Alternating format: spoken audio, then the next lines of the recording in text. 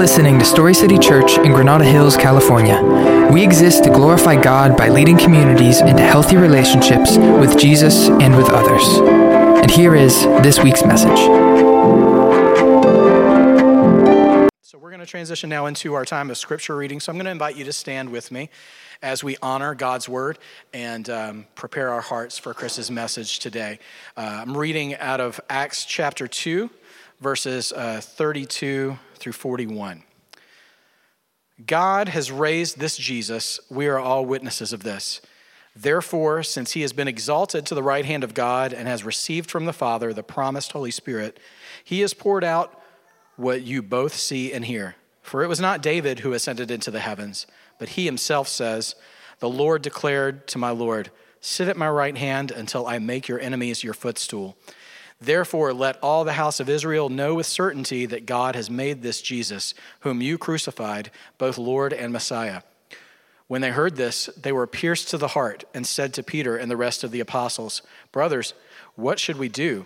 Peter replied, "Repent and be baptized, each of you, in the name of Jesus Christ for the forgiveness of your sins, and you will receive the gift of the Holy Spirit. For the promise is for you and for your children, and for all who are far off, as many as the Lord our God will call." With many other words he testified and strongly urged them, saying, "Be saved from this corrupt generation." So those who accepted his message were baptized, and that day about 3,000 people were added to them. This is the word of the Lord.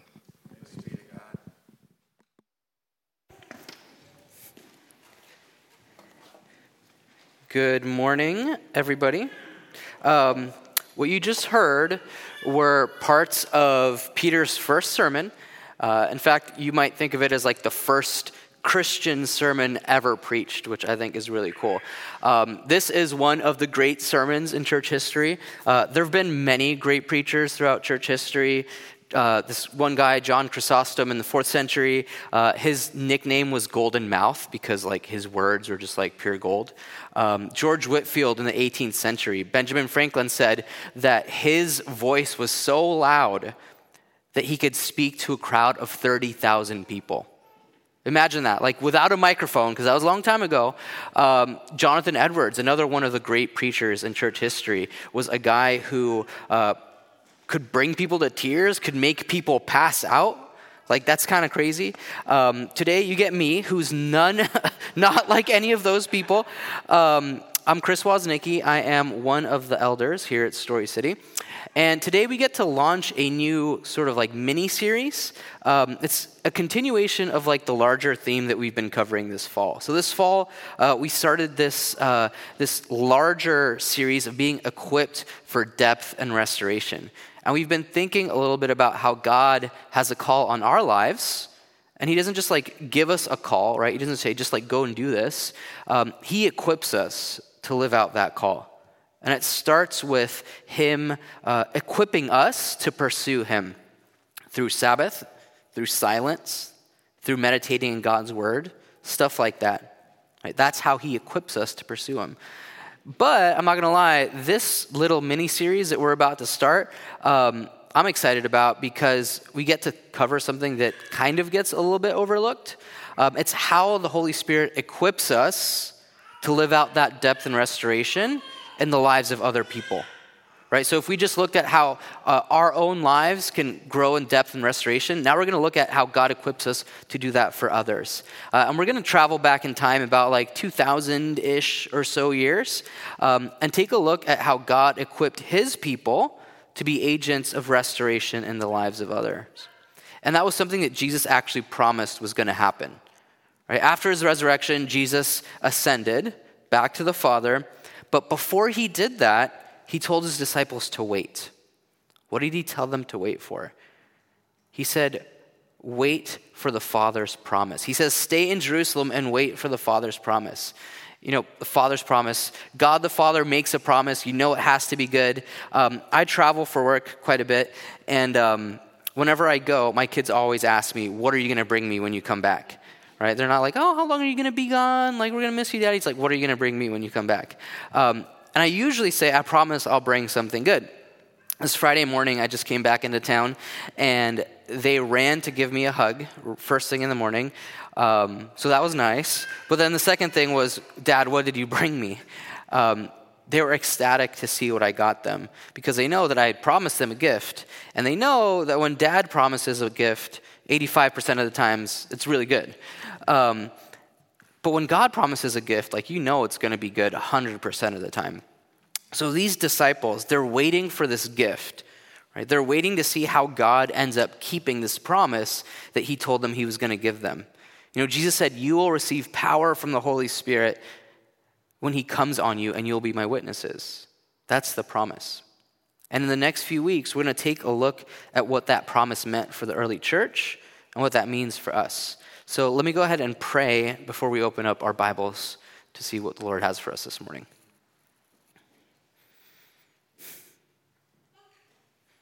Jesus, we thank you for your faithfulness. We thank you for your goodness to us, that you love teaching us, God, that you love speaking to us and encouraging us. You love to help us grow in you and as followers of you. Lord, I pray this morning as we open up your word that you would speak, that we would have ears to listen and hands to act upon what you've called us to do. Pray this in Jesus' name. Amen. If you have your Bibles, go ahead and open them up to Acts chapter 2. Should be pretty easy to pull up on your phone or in a physical Bible. If you don't have a Bible or a phone, it's up on the screen. So I'm guessing most people probably at least have a phone. So Acts chapter 2 is where we're going to be at this morning. I'm going to go ahead and read verse 1. Starting at verse 1. When the day of Pentecost had arrived, they were all together in one place. So it's the day of Pentecost, which for Jews back then was this really big festival. In fact, Jews from all around the world would come to celebrate this thing. Think Thanksgiving, right? Everybody comes into town to visit. So it was this festival. What was it celebrating? Well, it was celebrating the first fruits of the wheat harvest. First fruit of the wheat harvest. You might be thinking, you're going to throw a party over, some wheat? If you're gluten-free, that's a terrible type of party. But it was actually really important back then, right? Because wheat, what do you make out of wheat? Does anybody know what you make out of wheat? You make all kinds of things. But what's one thing that people make? Bread, yes, you make bread. Wheat's important because you make bread. And no bread back then meant no food. And no food, not just back then, but always means no life, right? So in Pentecost, you're celebrating that God has provided for you what you need for life, the basic sustenance of life. So that's one thing they're celebrating. The other thing that they're celebrating is that at Pentecost, that's when God gave Israel the law at Sinai. Right? At Sinai, God gives them the law. And the law is this external thing which directs them how to live according to God's way. It also gives them an identity, sets them apart from everybody around them, marks them off as God's people. Right? So that's what's going on at Pentecost. You got the wheat party and the law. Right? So Jesus' followers are all in this one place. They're probably praying, they're worshiping, maybe they're telling some stories about what Jesus did in their lives. And then this happens, verse 2. Suddenly, a sound like that of a violent rushing wind came from heaven, and it filled the whole house where they were staying. Right? This huge wind blows through the house. And it's cool because if you're a Jew who's reading this story back then, you know what that means. In the Old Testament, wind often represents God's Spirit. So when the wind blows, you know God's Spirit is coming through. And there's this cool prophecy in Ezekiel that was probably in their minds as it was happening. Back in the Old Testament, there was this prophet named Ezekiel, and God gave him this vision.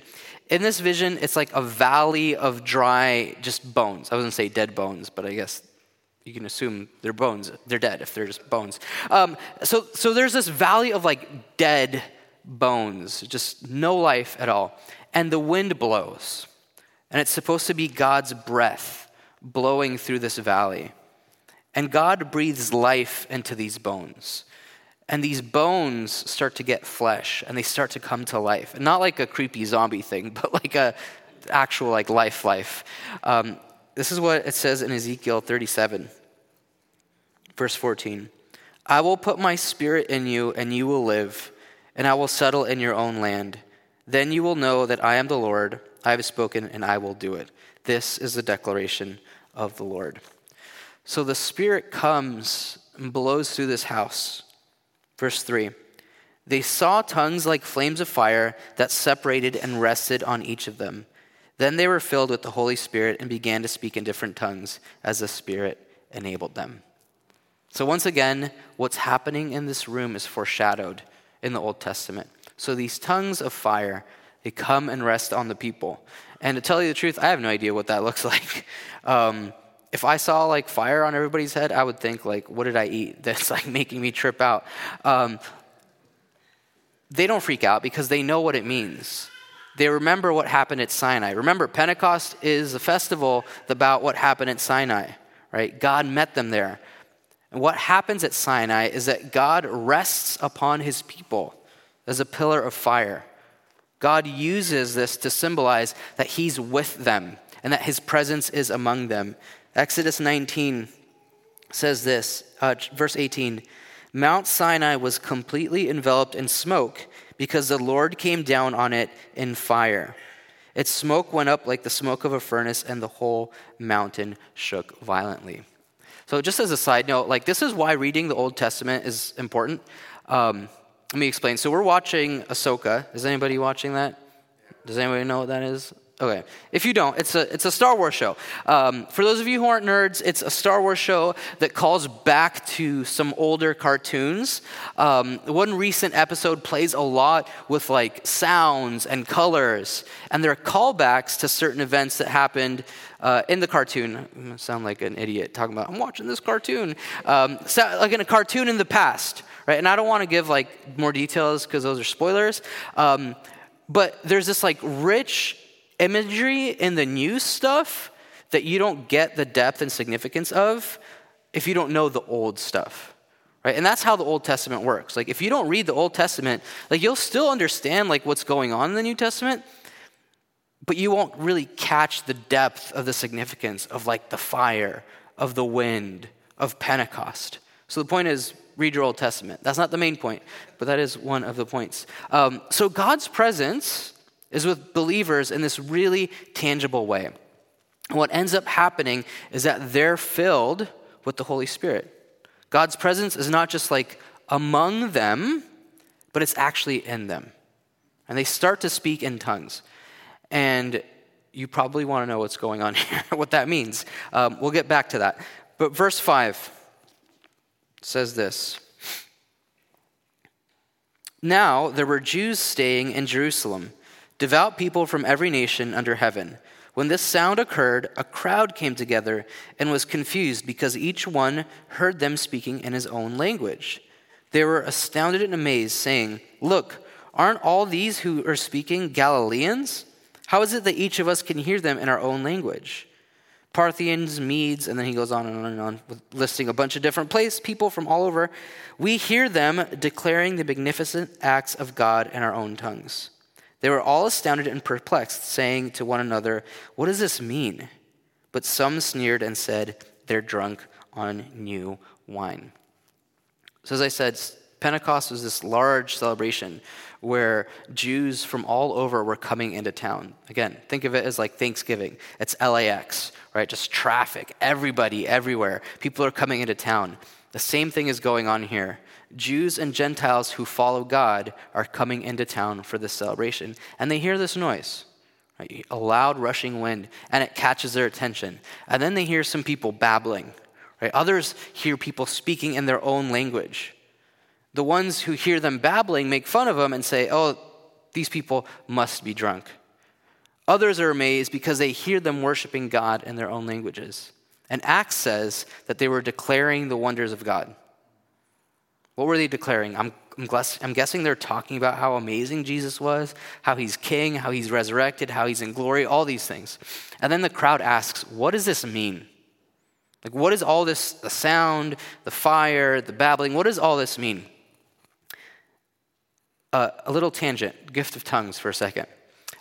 There's this discussion in this passage whether they're speaking like different languages or whether it's incomprehensible speech. Like people will debate like what's actually going on in this passage. It seems to me, this is my opinion as I read it, that this is what it says, some are hearing incoherent speech and some are hearing God's praises being declared. Right? Two different groups hearing two different things. And this is my opinion, take it with a grain of salt. The people who were following Jesus or who were going to follow Jesus, to take it back a second, the disciples were in fact saying incomprehensible things. Right? They were not speaking a regular language. But God enabled those with soft hearts to understand what they were saying, and God allowed those with hard hearts to just hear babbling. Isaiah says, there will be people who are ever hearing but not understanding, ever seeing but never perceiving because of their hard hearts. That's my conjecture about what's going on here. So Peter steps in and he comes to their defense, right? He says, okay, like, you think they're drunk, but it's only 9 a.m. Like literally, he says that it's only 9 in the morning. It's like they didn't have breakfast mimosas like back then. Like it's only 9 a.m. Nobody's drinking. And to tell you the truth, like that makes me wonder like what these people were thinking. You know, like you don't get drunk and start speaking like fluently in some other language. Like that doesn't happen. You don't like all of a sudden start speaking in German or like Cantonese if you've never spoken it just because you're drunk. On top of that, like why would you think they're drunk? Like all of a sudden people are quoting the Old Testament at length. Like not just the popular verses, like the Lord is my shepherd or like whatever. They're quoting Joel. They're quoting Samuel, right? When you get drunk, you don't just like all of a sudden start making more sense than, maybe some people make more sense than they normally do. But you don't like deliver a jaw-dropping sermon and one of the greatest speeches of all times, right? Like you don't make sense. Okay, so the point is these people are not drunk, he says. Peter says that it was prophesied that this would happen in the Old Testament. Right? Joel prophesied that God would come as king. Joel prophesied that God was going to release his spirit. And God always keeps his promises, not just in Joel, but in the entire Old Testament. Right? God makes two big promises. Here's the first one. Jesus is the promised king. It's the first promise that God makes to us. You know, this promise actually begins at creation. You know, God, he's good and he's loving and he wants to share his love. So what he does is that he creates all things and he creates humanity. And he places human beings in this garden. And God says, you are in charge. I'm still the king, but I want you to take care of all of this for me. And as you know, humans tried to make their own way. They thought they were better than God. They thought they could rule better than him. They did what they want and they set themselves up over God and they fall. Right? So in order to protect them, God kicks them out of the garden. And he enacts this rescue plan. And the plan was to restore this broken relationship and reestablish God's rule, God's reign, his kingdom. So what needed to happen is that this rift between God and human beings needed to be healed.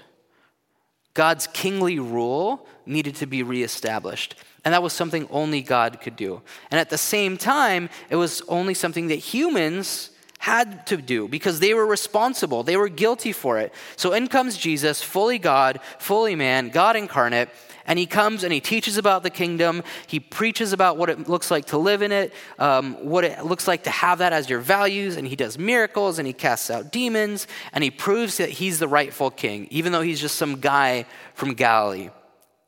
Think of like Lord of the Rings, right? This is like Aragorn, who's the rightful king, coming out of nowhere and just ruling in full power at the end. But nobody gets that in the middle of the whole 3 movies or 3 books or whatever. So Jesus, he reestablishes God's reign and he heals this broken relationship. When he goes to the cross and he dies for our sins are taken away and we get his righteousness. And because the king gives us this gift of righteousness, now he gives us something else. Acts 2:32 says this. God has raised this Jesus, we're all witnesses of this, Therefore, since he has been exalted to the right hand of God and received from the Father the promised Holy Spirit, he has poured out what you both see and hear. God raised Jesus from the grave, exalts him to the right hand of the throne, means that he's ruling. He's ruling from heaven. Colossians 1:15-18 says this: He is the image of the invisible God, the firstborn over all creation. For everything was created by him in heaven and on earth, the visible and the invisible, whether thrones or dominions or rulers or authorities. All things have been created through him and for him. He is before all things, and by him all things hold together. He is also the head of the body, the church. He is the beginning, the firstborn from the dead, so that he might come to have first place in everything. So in other words, God made Jesus Christ Lord and King over all things, so that all things could fall under him. He's exalted to the right hand of the Father. And then he receives the promised Spirit, which he pours out for us. So that's the good news, right? He gives us salvation. He gives us righteousness. He also gives us his Spirit. That's the second promise that God makes. The Holy Spirit is the promised gift. The Holy Spirit is the promised gift. So here's the cool thing about the Holy Spirit. The Holy Spirit is not just an add-on. It's not just like an added bonus, like fringe benefits. Think of it like your company might like give you a free gym pass as like a benefit to working there. You might get free lunch on Fridays, the last Friday of the month. You know, these are like little fun little extras, little bonuses. That's not how the Holy Spirit is. He's not just like a fun little extra, a fun little bonus. The Holy Spirit is the point, right? It's what God has been wanting to give all along. And that sounds like a bold claim to say like the Holy Spirit is the point. Why would I say that the Holy Spirit is a point? Well, if you look at the story of Scripture, all along God has desired an intimate, close relationship with his people. You see this in the Old Testament, where God is constantly saying, you will be my people and I'll be your God. God desires this deep bond with his people, but God's holy, right? And he can't have sin in his presence. So through the Old Testament, the best that could happen was that God could dwell among his people as a pillar of fire, as a cloud, right? But always at a distance, right? There's always this buffer of the law, this buffer of religious rituals. And God and humans couldn't have intimate relationship until sin was taken care of. And that's exactly what Jesus did. He took care of our sins. He paid that price. He took the penalty so that we could have intimacy with God. And that kind of intimacy is something that's hard to imagine, like a finite human being sharing intimacy with an infinite, transcendent God. It's hard to understand. But Paul says it's like marriage. It's like in marriage, there's this deep bond that can only be described as union. Two becoming one flesh is how Scripture speaks of that. And that's how we're united to Christ. The Holy Spirit cleaves us to Christ because we're in Christ. And because we're in Christ, we're brought into this relationship of the Trinity. Right? The Holy Spirit is a big gift because the Spirit is the way that we're brought into this loving relationship between the Father and the Son loving the Father, and the Father loving the Son, and the Spirit sharing in that love and bringing us and drawing us into that. So the Holy Spirit is the promised gift, but the Spirit also gives gifts. He gives us spiritual gifts. And here's the main idea for this morning, which tags on to our series, is that the Holy Spirit empowers you to be a witness to Jesus. The Holy Spirit empowers you to be a witness to Jesus. He gives you gifts so that you can point to Jesus the King. He leads you and guides you to witness to Christ. We just read about this, right? Joel, the Old Testament prophet Joel, was empowered to prophesy that the King would come, save the repentant, and pour out the Spirit. That's Jesus. That's the answer to that prophecy. David was empowered to prophesy that his descendant would rule and not taste death. That's Jesus. right? The crowds are empowered to speak in tongues the mighty gifts and deeds of God. What is that? That's Jesus. Peter is empowered to witness to Jesus, and he preaches this sermon and absolutely kills it, and 3,000 people get saved, right? That's what happens. That's how the Spirit works. And the Spirit empowers you to be a witness to Jesus. And the truth is that you are empowered to be a witness to talk about what he has done for you. Right? You're empowered to point to him, to make him famous. So the question is, how is God going to release that power through you? How do we put ourselves in a position to be used by God, to be empowered? The first thing is that you must surrender yourself to him. You must surrender yourself to him. You have to decide that he's actually Lord, that he's actually king of your life, not just in general as an idea, but your life. If you don't do that, you don't even get the Holy Spirit. You only get the Spirit when you confess your sins to him and confess your allegiance to the King, and you lay down your will before him and decide to follow him wholeheartedly. You have to examine your life, and you have to ask yourselves, like, are there areas in my life that I'm holding on to and not giving over to him? Are there areas where I've just wanted to keep control, where I've felt like I need to be king of my own life instead of letting him be king? That's what it looks like to surrender. And once you've surrendered, then you need to trust him. This is the second point, or the fourth point, or the fifth point. There's a lot of points. Trust him to lead you and teach you what to say. Trust him to lead you and teach you what to say. You know, the cool thing about the Spirit is that the Spirit is all about Jesus' glory. And the Spirit desperately wants to glorify Jesus and point people to him. So if you let him do that through you, he's gladly going to do that. He's gladly going to teach you how to do that. Right? The Spirit is going to lead you, put you in the right situations, in the right places, open your eyes to see the right things so that you'll see what God is up to. Right? You don't have to figure up some master plan to put yourself in the right spot and to say the right things and to do all that. All you have to do is follow the Spirit's leading. And the Spirit's going to teach you what to say. When you run out of words, when you don't know what to say, you can trust that the Holy Spirit is going to guide you to say the right things. Just as the Spirit gave Peter the right words to preach this sermon, the Spirit can give you the power to speak. Maybe the Spirit's going to ask you or lead you to pray for someone. Maybe the Spirit is going to give you special insight into what's going on with that person. Let me give you an example. Several years ago when I was leading a college ministry, I was at a conference in Texas. And as I stood there during the worship sessioning, just worshiping, that's what you do in a worship session, and praying and stuff, I felt like I had this impression, I needed to do something, that I should reach out to one of my volunteer leaders and just tell him that I was thankful for what I see the Lord was doing in him, that I'm grateful for what he brings to the team, and that the Lord honors that. Right? Nothing weird, just I need to reach out and thank this guy and encourage him. So I think, should I just wait until this session is done and reach out? Just not make it a whole thing where I'm walking out of the room?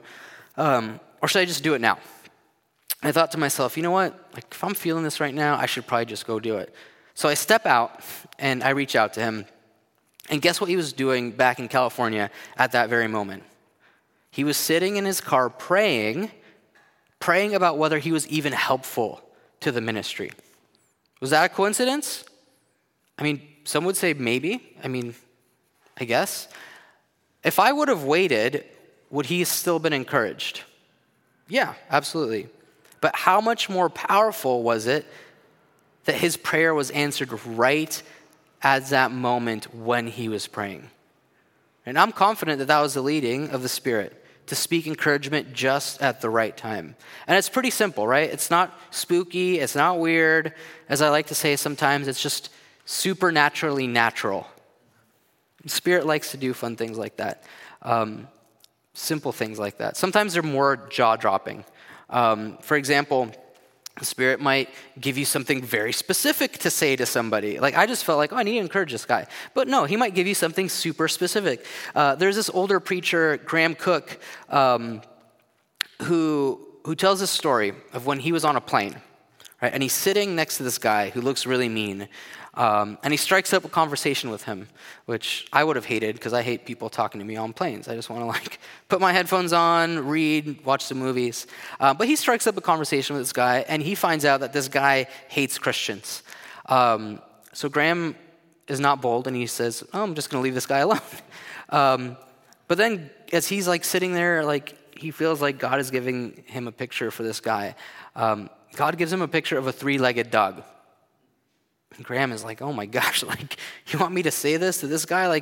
He's going to think I'm an idiot. He hates Christians. He's going to think I'm crazy. He might even go off on me." But Graham follows the Spirit's leading, and he says to this guy, "I don't know if this means anything to you, but God gave me a picture of a three-legged dog." How's that going to land, right? And the guy breaks down crying. And he bursts out about how he used to have a three-legged dog and how he prayed for God to heal it when it got sick and that he would follow him if he healed the dog. But God did not heal the dog, and the dog died. And eventually, that became one domino in a series of dominoes, which led him to the point where he was hating God. And that little initiative allowed Graham to start up a conversation about God with the guy. Did the guy get saved on that plane? No. Is that maybe one piece of that guy's story that might eventually lead to something? I pray that's the case. But what I do know, I don't know if he got saved or not eventually, but what I do know is that the Spirit prompted Graham to act and to speak and to point to Jesus. It doesn't always have to be spectacular to be Spirit-led. The good news is that if you're a Christian, you're empowered to do normal and not so normal things. You've received the Spirit, and that's all you need to witness to Jesus. Once you give up control, just watch how he's going to use that.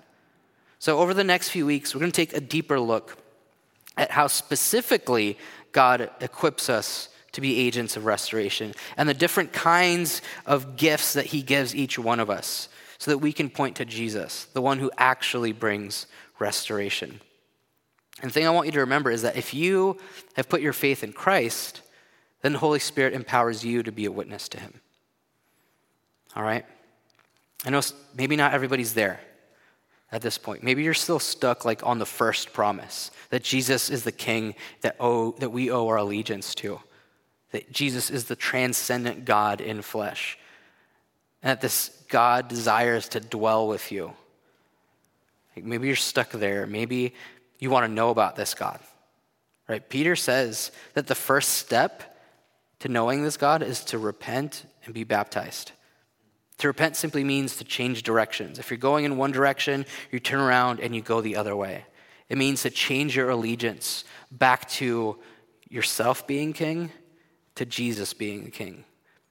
To be baptized means, as a symbol to us dying to our old way of life and rising up with Christ. It means that you're forever identified with him in his death and resurrection. So if you want to repent and change allegiances, he says, be baptized. Be publicly identified with Christ. If that's something that's on your mind, I'd invite you to talk to Samir, to me, or one of the elders here at the church. And if you've already put your faith in Christ and been united to him by the Spirit, there's another action that the Lord gives us. That's communion. Communion is a way that we remember his death for us. But it's also a way that we experience his presence. Before he left, Jesus promised to his disciples that he's going to be with us until the end of the age. And you might think, how is he with us? He's ascended to the right hand of the Father. Well, he's with us by his Holy Spirit. He's with us till the end of the age by his Spirit. He's present with us. And when we take communion, we get to remember the fact that he died so that he could be with us. That when we go and take the elements of communion, we remember that he's with us, feeding us spiritually, nourishing us, encouraging us, giving us life. So as we wrap things up and go into communion, I would encourage those of you who are disciples of Christ to go and partake. If you haven't yet decided to follow Jesus, I'd encourage you just to hold back and wait until you've made a decision to follow him. But I'm going to go ahead and pray, and we're going to go celebrate the meal that God has given us to remember his presence. Jesus, we thank you that you're with us, God. We thank you that you love us. We thank you that you are present with us in such an intimate way. I pray that as we remember your death and resurrection, that would give us the strength, the nourishment to proceed and be faithful disciples of you, faithful agents of restoration who use the gifts that you've given us to bless others and to point others to you. We love you. Pray this in your name. Amen. Thank you for joining us for this week's message. If you'd like to join us in person, our services are Sundays at 10 a.m. and we're located at 11011 Havenhurst Avenue in Granada Hills. Find us on Instagram at StoryCityGH or online at StoryCityChurch.com. Go and be the church.